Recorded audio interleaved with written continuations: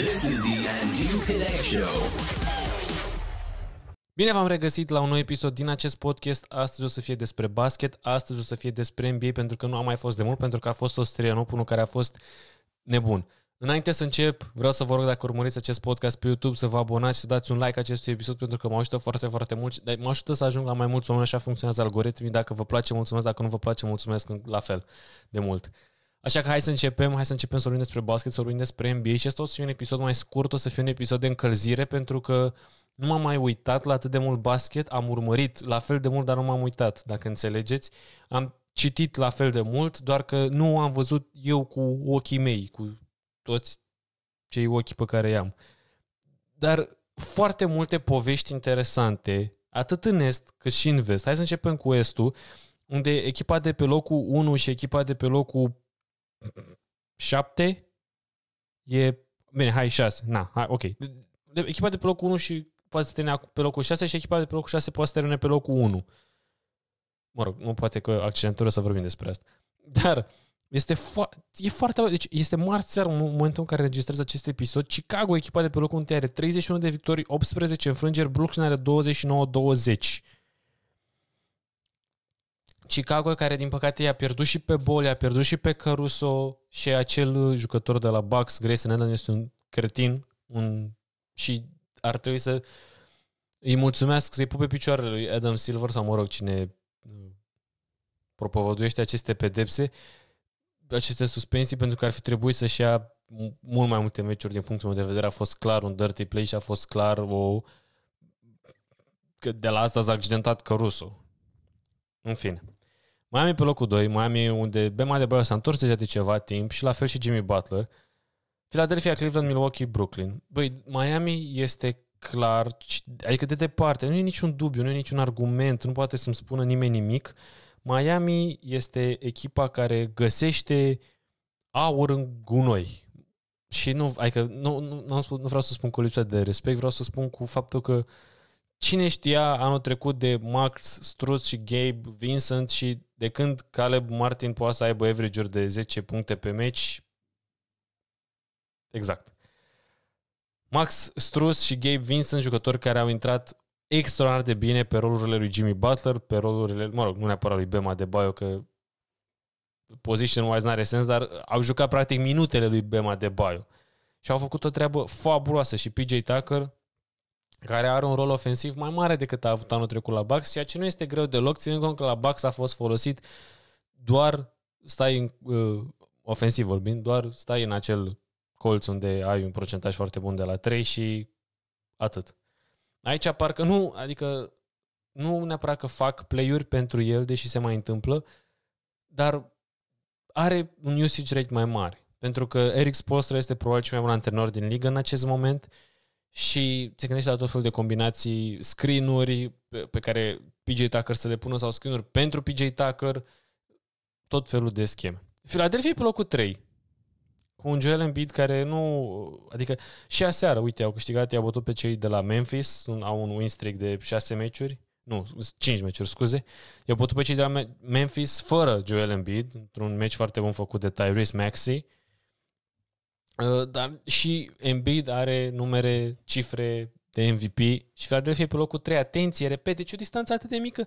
Au cu un meci mai mult decât de Miami și, mă rog, ăla e pierdut, adică decât Chicago, scuze. Adică, și repet, Chicago cu singurii jucători care joacă defensivă pe perimetru accidentați, pentru câteva mai multe săptămâni, cât 2 luni, greu, 6-8 săptămâni, parcă o să revină ambii jucători în 6-8 săptămâni, atât Ball cât și Caruso. Cleveland, care continuă să mă minuneze și de unde episodul trecut, când am vorbit despre basket și despre All-Star, l-am pus pe Jarrett Allen pe lista mea, acum îl vreau și pe Garland. Dacă Cleveland o să termine în fața lui... Adică, nu dacă. Îl vreau și pe Garland. Eu ținusem un loc pentru Holiday. Nu, m-am răzgândit. Îl vreau pe Garland pentru că Milwaukee... Adică, singurul motiv este pentru Cleveland este un overachiever și Milwaukee, care anul trecut a câștigat campionatul și da, știu că n-au fost 100% sănătoși, dar cine a fost sezonul ăsta? Nu sunt, parcă, adică au jucat 52 de meciuri și m-aș fi așteptat ca până atunci să aibă run-ul ăla tipic de campioana în titră în care ai 14 win-uri din 15, ceva de genul. Nu s-a întâmplat. Și adică nu mă panichez pentru Bucks, nu simt că nu mai am nicio șansă, dar nu pot să-i premiez cu 2 All-Stari. Brooklyn, foarte extrem de interesantă situația la Brooklyn. Durant s-a accidentat, ceea ce cumva, mă rog, știu că n-a fost o accentare, a intrat la piciorul lui, dar când joci atât de multe minute, din păcate se întâmplă și chestii ca astea. Și o să mai vorbim despre un alt jucător foarte bun care a jucat foarte multe minute și a avut un usage rate foarte mare și s-a accidentat și e cumva așa under the radar chestia asta acum. Brooklyn arată extraordinar când Kevin Durant joacă, chiar dacă în afară de el, adică Joe Harris, a uitat toată lumea de Joe Harris. De ce nu se vorbește despre Joe Harris că el e accidentat de 3 luni și nu îi văd niciun raport toată lumea de Zion Williamson și când își revine Anthony Davis, mă rog, și-a revenit și acum Durant și Jamal Murray și whatever, dar nimeni de Joe Harris, care Joe Harris e plătit ca al 4-lea jucător și sunt așteptări de rău ca să fie al 4-lea cel mai bun jucător, mă rog, asta în contextul în care Kyrie Irving o să joace sau va juca. Apropo de Kyrie Irving, a jucat puțin, dar și când a jucat a făcut extraordinar de bine și pare cu mult mai puține meciuri în ultimele 3-4 sezoane, mult mai puține meciuri decât James Harden, dar pare că tot e într-o formă mult mai bună decât Harden. Harden care aparent are și din nou probleme cu hamstring-ul și asta mi se pare că e cumva under the radar, pentru că și anul trecut a început așa, ok, probleme cu hamstring-ul, cu 2-3 luni înainte să înceapă play-off-ul, hai că mai joacă un pic, hai că stă mai mult, stă mai mult că se odihnește ca să fie 100% pentru play-off. Surpriză, a venit play-off-ul și iar s-a accidentat la hamstring. Deci asta îmi ridică un semn de întrebare, plus, bineînțeles, declarațiile lui de la conferințele de presă că nu e sigur, că vrea să plece, că îl interesează, că se gândește și cum să facă și bla, bla, bla, bla. Pe scurt, nimic nu e sigur cu James Harden, ceea ce ar putea să se transforme în cea mai proastă decizie luată de un superstar vreodată, Kevin Durant, de a-și face o echipă cu Kyrie Irving și cu James Harden, unde o să fie undeva acolo probabil cu decizia lui LeBron James de a face o echipă cu Russell Westbrook. Da! S-ar putea să fie realitatea pentru ambele echipe. Mă rog, pentru Lakers pare deja mult mai probabilă realitatea, dar și pentru Brooklyn. Adică, Brooklyn, dacă cumva în continuare cei trebuie să fie sănătoși în play-off, chiar dacă restul, și dacă Joe Harris nu joacă, toți sunt o mare amenințare, pentru că e Kevin freaking Durant, care anul trecut s-a bătut 1-1 cu Milwaukee Bucks și ne amintim cu toții cât de aproape a fost să-i trimite acasă. Și apoi sunt echipele Charlotte, Toronto, Boston pe 7-8-9. Nimic neapărat de spus despre acestea două echipe decât că nu vine să cred că Toronto e pe 8 și că Boston ok.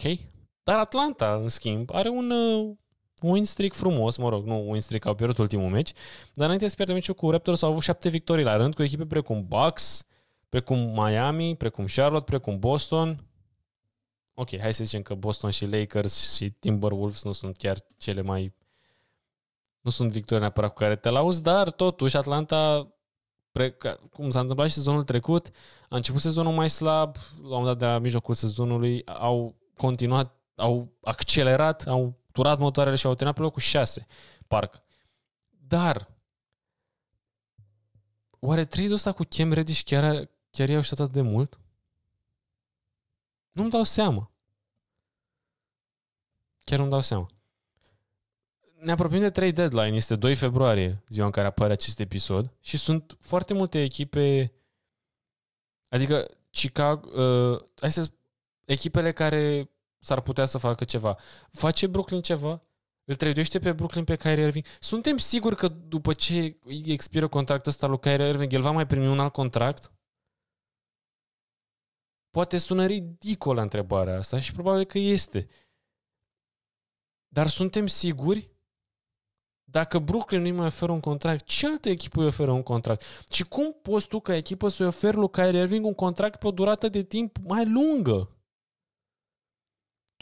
Tu dacă ai fi acum unor oricare echipe, ai dat lui Irving un contract pe 4 ani? Cât de stupid sună să zici nu? Probabil că e mai mult nu acum decât da, ținând cont de toate chestiile pe care le-a făcut. Deci, apar nu am. Și lui Harden probabil că o să-i dai. Da, și asta e important. Daryl Morey oare îl vrea de mult pe Harden și așteaptă pe Harden, știe el că va veni Harden. Habar n-am. New York Knicks un dezastru, Washington un dezastru. Și Washington, atenție la Bradley Beal, pentru că îi expiră contractul anul ăsta. Dacă ești Washington, vrei să-i dai un Supermax? Nu știu ce să zic. Nu știu. Indiana la fel, doar că Sabonis ba accidentat, ba face virusul, ba eu știu ce se mai întâmplă. Detroit, Orlando, nimic. Nepunctat. Kate Cunningham arată bine, dar, repet, n-am văzut niciun meci cu el live cu ochii mei, doar pe highlights-uri, doar pe statistici, doar pe texte citite, doar pe podcasturi ascultate. Mutându-ne în vest, avem pe Phoenix, care încă adică au doar 9 înfrângeri, deci cea mai bună echipă din NBA, cu ceva avans acum față de Golden State, care are 13 înfrângeri și, și Golden State are chiar și cu 2 meciuri mai mult. Memphis pe 3, Utah Jazz pe 4, într-o cădere liberă Utah Jazz în ultimele meciuri. Deci, efectiv, 1, 2, 3, 4, 5, 6, 7, 8, 9, 10. În ultimele 10 meciuri au pierdut 8 meciuri. Și au câștigat cu Detroit și cu Denver. Pe Denver chiar la 20 ceva de puncte. Înfrângeri cu Toronto, Indiana, Detroit, Cleveland, Lakers, Houston, Golden State, Phoenix, Memphis, Timberwolves. Da, ok, Phoenix, Golden State, ok, mai înțeleg. Hai, poate și Memphis. Dar, înfrângeri dureroase, au primit o altă veste proastă. Joe Ingles, din păcate, va rata sezonul, s-ar putea și Joe Ingles să ținând cont și de vârsta lui și de această accidentare dură și că oricum nu a fost niciodată cel mai rapid jucător, s-ar putea ca nici el să mai primească niciun contract în NBA. Și acum joacă Jokic și Denver sunt într-un win streak de 5 meciuri. Ok, 2 din acelea 5 au fost cu Detroit, dar whatever. Sunt la 2 meciuri de Utah Jazz și 2 meciuri pe care încă nu le-au jucat, practic, că Jazz are 51 de meciuri, Denver 49, au același număr de înfrângeri. Deci Denver ar putea ușor să surclaseze Utah Jazz, ținând cont la cum arată. Și întrebare, trade deadline. Danny Ainge este acum la Utah Jazz, în caz că lumea a uitat. Danny Ainge, cunoscut ca un GM, om care face trade-uri fără milă și fără să-i pese prea mult de sentimente personale.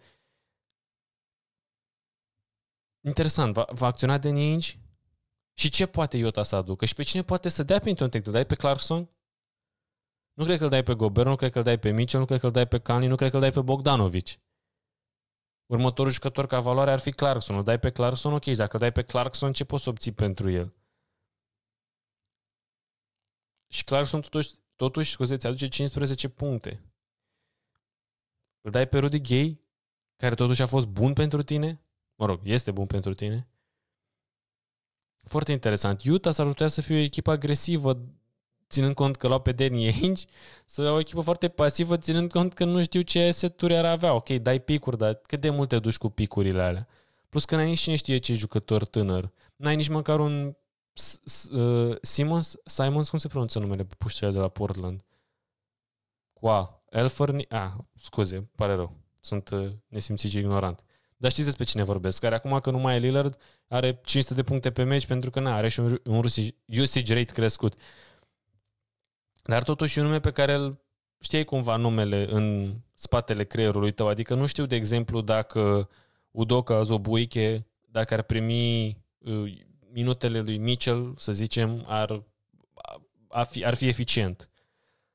Denver, atenție Denver, pentru că Jamal Murray trebuie să revină peste o lună, 2. Și nu spun că îl bagi în priză, adică revine și o să fie îl bagi în priză, gata, dar de ce n-ar fi? De ce n-ar fi cazul? Și apoi să depășească pe Utah Jazz, Denver să termine pe 4. Dallas pe 6, mai bine după ce au avut virus. Ultimele lor înfrângeri sunt cu Orlando, ceea ce, nu e bine deloc. Dar în schimb a pierdut cu Golden State, a pierdut cu Phoenix Suns, New York Knicks cu aproape 3 săptămâni. Dallas Mavericks e on the right track, să spunem. Deși și ei au foarte multe accidentări și glezne sucite la Doncic și Porzingis, habar n-am ce face Minnesota. play-in, pe locul 7, 25-25. Towns și Edwards îmi plac extraordinar de mult și chiar sper ca Minnesota să prindă playoff. Pentru că dacă Clippers îl prinde o să fie plictisitor, ținând cont că eu nu știu dacă îi mai vedem nici pe Paul George și pe Kawhi Leonard sezonul ăsta. Adică și atenție și la Clippers pentru trade deadline, pentru că și Clippers sunt într-o situație în care au făcut mișcări majore și s-ar putea să aibă randament spre zero. Pentru că Kawhi Leonard, ne amintim cu toții accidentarea, nu știu dacă ar avea sens să revină, pentru că acum și Paul George are probleme cu cotul și Paul George se operează sau nu se operează? Că văd că nu joacă de foarte mult timp. Și de ce nu se operează? Și dacă nu se operează și vrea să joace cu durerea, are sens să joace cu durerea într-un sezon în care Kawhi va reveni, dacă va reveni spre final? Mie mi se pare că nu. Adică nu înțeleg de ce nu fac cum, adică de ce nu anunță public practic, băi, Paul George, Kawhi Leonard out anul ăsta, ne așteptăm la anul viitor și să încerce să scape poate de niște contracte pe care nu și le mai doresc sau habar n-am și să încerce să mai primească niște picuri cu care după să mai facă niște trade-uri la vară sau habar n-am să facă ceva, dar știu că n-au picul lor și că e irelevant practic sezonul viitor, adică nu ajută nici dacă termină pe locul 1, nici dacă termină pe locul 15. Dar nu știu pentru ce se zbat, pentru să piardă în play-in. Adică normal că trebuie să fii competitiv, că după tot noi zicem asta și după noi zicem că nu ne plac nici echipele de care tăncuiesc. Dar adică Clippers e o echipă la care am nicio așteptare să facă ceva în aprilie, mai, iunie. Și adică să facă ceva, cum să spun, ca randament pe teren. Sunt foarte curios ce investiții o să facă, pentru că eu cred că trebuie să facă și cred că o să facă din punct de vedere al tranzacțiilor. Mai exact trade, bineînțeles. Deși nici nu știu ce asset-uri au, pentru că n-au niciun pic. Cred că pot să dea doar un singur pic în 2028. Cred, nu sunt foarte sigur. Și jucători tineri pe cine? Adică Kennard, I guess. Ok, și Terence Mann, dar is it really worth it? Adică, mă rog, depinde și ce poți să obții pe ei, dar ținând cont că ei sunt buyers, n-au cel mai mare avantaj în piață din punctul meu de vedere. Apoi pe 9 vine tragedia de la Lakers, care și în ultimele 10 meciuri au câștigat doar 3. Înfrângeri cu... foarte mult pe coasta de est, aparent. Da, 3, 4, 5, 6, 7. Ultimele 7 meciuri au fost în est, au câștigat doar 2, unul cu Magic, unul cu Nets. Wow, ce surpriză, au câștigat cu Nets. Da, mă rog, nu când a jucat Durant. Groaznic arată pentru Lakers, mai ales că acum și LeBron s-a accidentat aparent și pare fix genul de accidentare de om bătrân care a turat la 120% ca să fie relevanți și uite că acum apar și consecințele. Anthony Davis a revenit, nu l-am văzut, repet, a revenit de 2-3 meciuri, m-am uitat la basket deloc în ultima vreme, dar nu sunt extraordinar de optimist ținând cont de începutul lui Anthony Davis de sezon. Și cum am pus întrebarea despre Kyrie Irving, cred că e foarte legitim să-mi pun și întrebarea, băi frate, după ce expiră contractul ăsta lui Russell Westbrook la anul, el o să mai prindă vreun contract? Pentru că Russell Westbrook, eu sunt, nu cred, sunt convins, deși n-am nicio dovadă empirică, că dacă Russell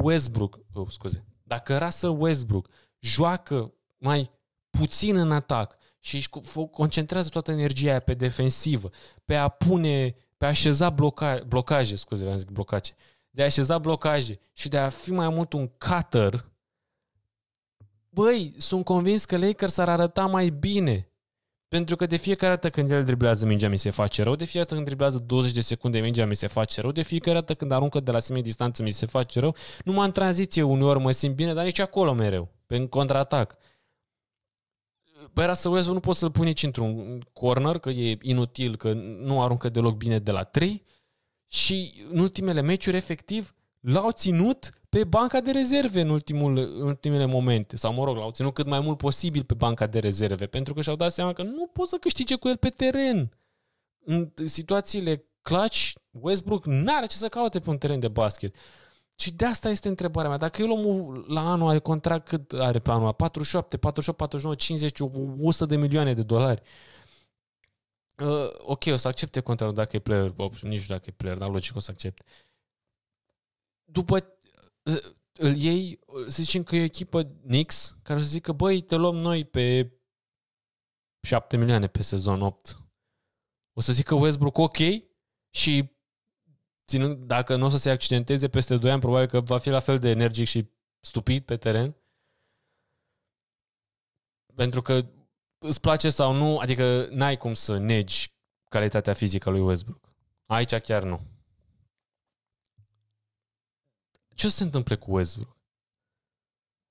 Westbrook pare genul de jucător care o să îmbătrânească urât.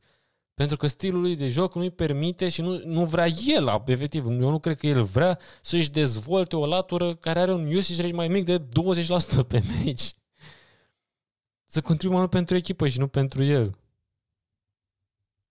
Și îmi pare rău pentru toți fanii Westbrook, printre care sunt și eu, dar chiar așa el, efectiv, nu vrea să se schimbe și începe o discuție. Băi,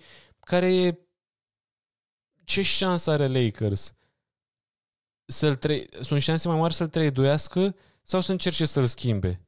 Pentru că par spre zero ambele șanse, ambele teorii pe care le-am spus acum. Dacă nu s-a schimbat până acum, ce crezi că o să se schimbe acum? Băi, mă îndoiesc.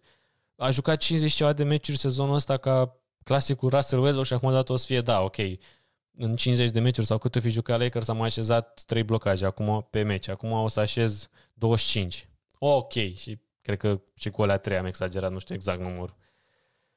Deci, adio, papa, Lakers, ceea ce mă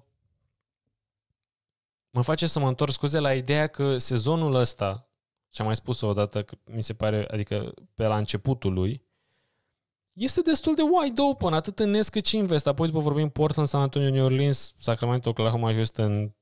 Singurul lucru bun din acest convoi de 6 echipe e Dejounte Murray. Atât. Și că CJ măcar a mai revenit și pare sănătos. Pentru că eu am știut chestia aia cu are plămânul perforat sau bro, what? Deci mă bucur foarte mult că e sănătos. Dar ne uităm în vest. Phoenix e, din punctul meu de vedere, singurul lucru cert. Pentru că dacă ne uităm la Golden State, nu e Golden State-ul cu Durant, da, arată foarte bine, dar Curry nu e cel mai eficient. Bine, nici... Adică oricum față de sezonul trecut nu are aruncarea de lateral de eficientă. Bine, tot e eficient că e freaking Steph Curry. Dar nu știu, nu mi-aș pune toți banii pe Golden State. Mi-aș pune banii pe Phoenix mai degrabă, în vest. Și atât. Utah semnul întrebări, dar pe Utah am cu semnul întrebări de anul ăsta, adică de când a început sezonul. Memphis, clar, 100% cei mai mari overachiever și extraordinar ce au făcut, dar mi-e greu să cred că vor trece de Phoenix. Într-un potențial match-up Denver-Phoenix, dacă și Jamal Murray va fi sănătos și va arăta la fel de bine cum a arătat ultima oară când am fost în playoff, s-ar putea să fie un duel foarte interesant, pentru că pe cât de plăcut a fost surpriza cu evoluția lui Ayton defensivă, cred că când o să joace împotriva lui Jokic, au și jucat de fapt sezonul trecut, dar a fost doar Jokic atunci. Dar cu Jamal Murray, tot aș miza pe Phoenix, dar cred că ar fi mult mai interesant să văd pe DeAndre Ayton cum nu înțelege nimic din jocul lui Jokic. Și referind în est, băi, deci nu mi se mai pare deloc irezonabil, există cuvântul ăsta, ca Cleveland să câștige estul. Pentru că Chicago se bate cu accidentări. Dar știu că acei doi jucători vor reveni până va începe play-off-ul. Dar eu știu dacă vor fi ok, că s-a accidentat la mână, probabil că va fi ok, I guess. Dar tot problemele cele mai mari la Chicago sunt în defensiv. Și Cleveland are defensiv extraordinar. Miami arată foarte bine. Philadelphia, ok, arată foarte bine, dar nu cred că vor putea să câștige estul cu un jucător de 30 de milioane de dolari care nu joacă. Dacă nu vor face, bineînțeles, un trade. Cleveland, de ce nu posibil să facă și un trade cu Rubio, că e expiring și că cred că au un trade exception dacă e accidentat și sau un player exception, dar mai au un trade whatever. Brooklyn e cel mai mare semn de întrebare din Est, că nu știi, ăla joacă, ăla are voie să joace, dar ăla e sănătos. În momentul de față e o ciorbă, o varză în Brooklyn. Deci asta zic, extraordinar de incert, ceea ce face sezonul extraordinar de hype și de entertaining, pentru că nu știm nimic. Dacă LeBron nu are o accentare gravă la genunchi și Lakers termină în play-in, dar când începe play-off-ul, LeBron e monstru și Davis e fabulos, nu zic o să câștige vestul, dar cu siguranță să zicem că ar intra în play-off pe postura de echipa de pe locul 8, ceea ce cred că ar fi groaznic că ar juca cu Phoenix. Acum că mă gândesc mai bine, Lakers ar trebui să tragă foarte tare ca să ajungă pe locul 7, ca să nu pice cu Phoenix. Pentru că cred că e singura echipă care poate să-i bată dacă Davis și LeBron sunt la 105%. Fiecare, nu împreună. Că până acum au părut împreună. LeBron la 90 și Davis la 15. Așa că abia aștept să... trebuie să ușor să reîncep să urmăresc basketul, pentru că nu l-am urmărit în perioada ce a trecut cu Australian Open-ul și asta o să fac. Mulțumesc foarte mult că ați ascultat și acest episod. Spuneți-mi, dacă ascultați asta pe YouTube, în comentarii, cine câștigă NBA sezonul sau care e finala sau cine câștigă estul, cine câștigă vestul. Mi se pare total incert. Abia aștept surprizele, pentru că sunt convins că anul ăsta o să avem o surpriză frumoasă și în play-off, fie că e Cleveland, fie că e Memphis. Gata, m-am oprit. Vă urez o săptămână minunată în continuare. Pa!